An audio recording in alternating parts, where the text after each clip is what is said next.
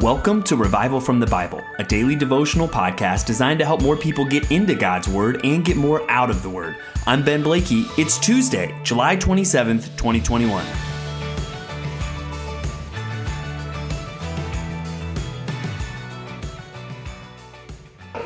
Who's excited about Camp Compass?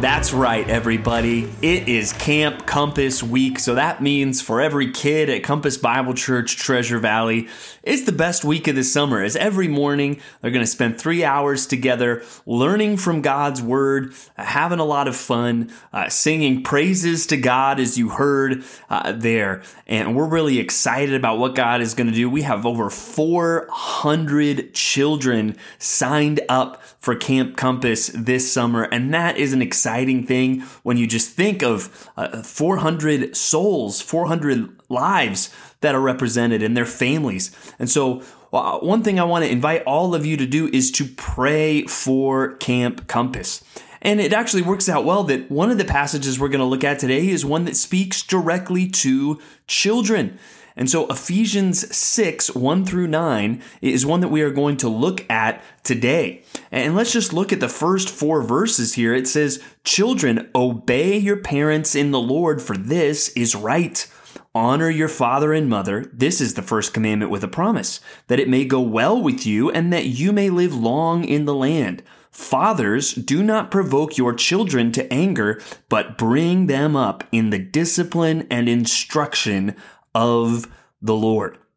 And so there we see the command to children to obey their parents, and then we also see a command to fathers, and it really gives, I think, a great summary of the goal of parenting as a Christian, and that is to bring your children up in the discipline and instruction of the Lord. And we hope that Camp Compass is a part of the role in that, especially that instruction in the Lord. God cares about kids. I think we see that all throughout Scripture, but here he cares about them enough even to give them a command that's for their good. And then he also tells fathers what they need to do as they raise up their children. And just as we think about what we want to provide as a church, we want to do everything we can do to help families in bringing their children up in the discipline and instruction of the Lord. And that's one of the reasons why we do Camp Compass. So I want to encourage you to pray every day this week for Camp Compass. You heard the excitement there. You heard 400 voices screaming when Pastor Charlie asked them if they were ready for Camp Compass. You heard those voices singing. Well, there's a lot of work that goes into taking care of those 400 kids each morning, teaching them God's Word, steering them through the different things like singing and crafts and games and snacks, and most importantly, spending time learning from the Word of God. So pray for all the logistics, pray for God's protection over this camp, but also just pray for the seeds that are going to be sown this week, the seed of the Word of God and the good news of Jesus Christ, that they would bear fruit in the lives of these children and in their families. That's something that we want to pray for. And even just as we look at this verse to fathers, I want to challenge all of us. Do you care about the next generation and seeing them brought up in the discipline and instruction of the Lord? And let's start with fathers. Some of you listening to this podcast, you have children. And realize who this is directed to. This verse is directed to fathers.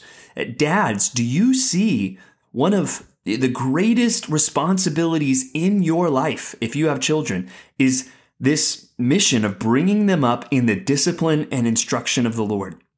And that's going to involve turning them away from things that don't please God through correction, and then really helping them to understand the word, helping them to understand the gospel, talking to them about the most important questions, like what is the gospel? How can we know if we're going to heaven?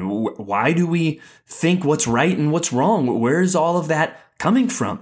Dads, that's something that you need to be investing in your children in.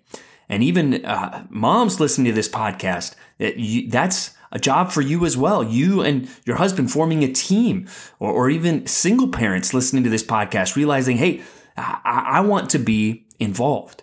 And that's where, as a pastor, I want our church to do everything it can do to support families. And none of that should ever replace what's going on at home.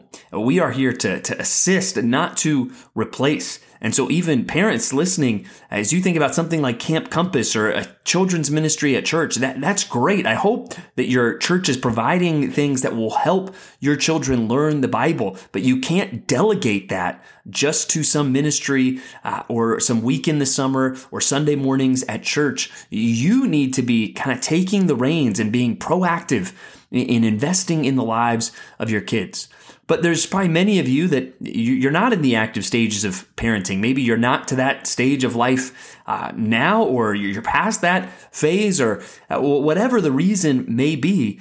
What are the opportunities that you can invest in the next generation? And if you can't think of anything off the top of your head, I'll give you one again, and that is pray for Camp Compass this week. Pray for those young souls to be impacted by the Word of God. And let's pray that God will raise up a generation that is strong in the discipline and instruction of the Lord.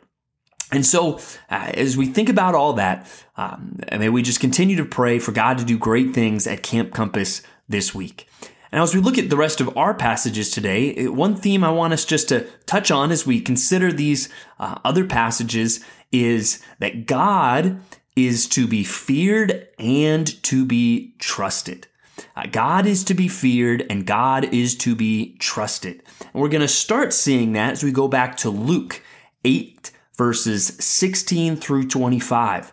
And we're going to especially see that as we see the last few verses of that, where Jesus calms a storm.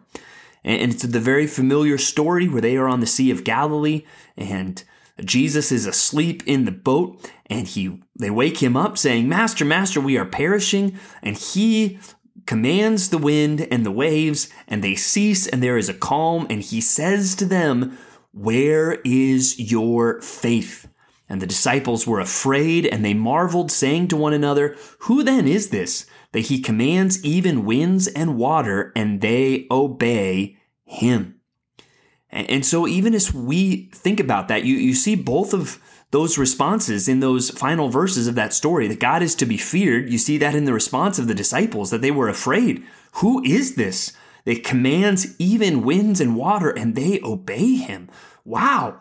The power is not just something that we should say, "Oh, cool," to. It is something that is amazing and truly awesome, that it does inspire awe and reverence and even that healthy element of fear. But he's also to be trusted. And even Jesus rebukes them that they didn't trust him. He says, "Where is your faith?" And so a good thing for us to think about in our own lives, are we trusting God? And often we don't trust God because we don't have a big enough view of him.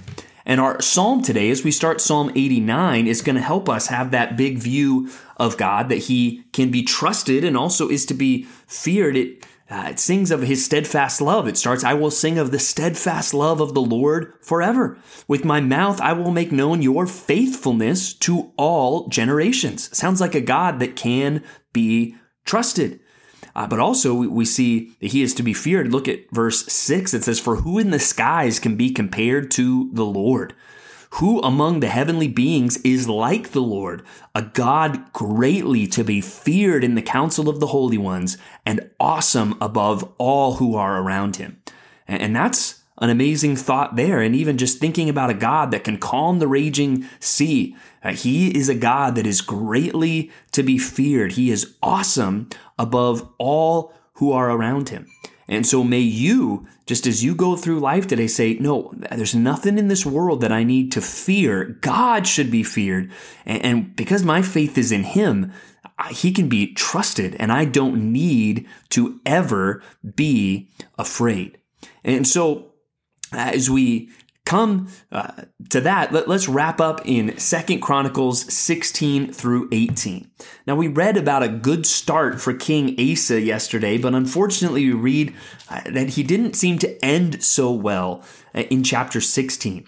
And earlier it seems that he had trusted God. He had relied on God. But then when a new trial comes up, he doesn't. And he is rebuked for that. This prophet comes to him, and in chapter 16, verse 7, this prophet says to King Asa, "Because you relied on the king of Syria and did not rely on the Lord your God, the army of the king of Syria has escaped you. Were not the Ethiopians and the Libyans a huge army with very many chariots and horsemen? Yet because you relied on the Lord, he gave them into your hand.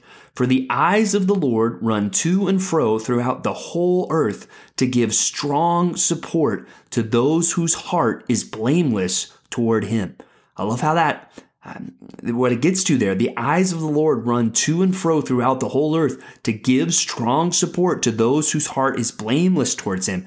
There again, we see that theme. God is to be feared. He is watching, and our hearts should be blameless, but he is also to be trusted, because those people that fear him, he is looking for them so that he can help them and give support to them. So hopefully those are some encouraging things for us as we think about God's word today, and may our view of God be elevated today. He is a great and awesome God. There is no one like him. He is to be feared, and he is to be trusted. So I hope that impacts our view for today, and I hope we go to that awesome God and we ask for his awesome help as we think through and pray for Camp Compass this week. Thanks for digging into God's Word with me today on Revival from the Bible. For more resources, check out revivalfromthebible.com. To learn more about Compass Bible Church Treasure Valley, go to compassbible.tv. The grace of our Lord Jesus Christ be with you.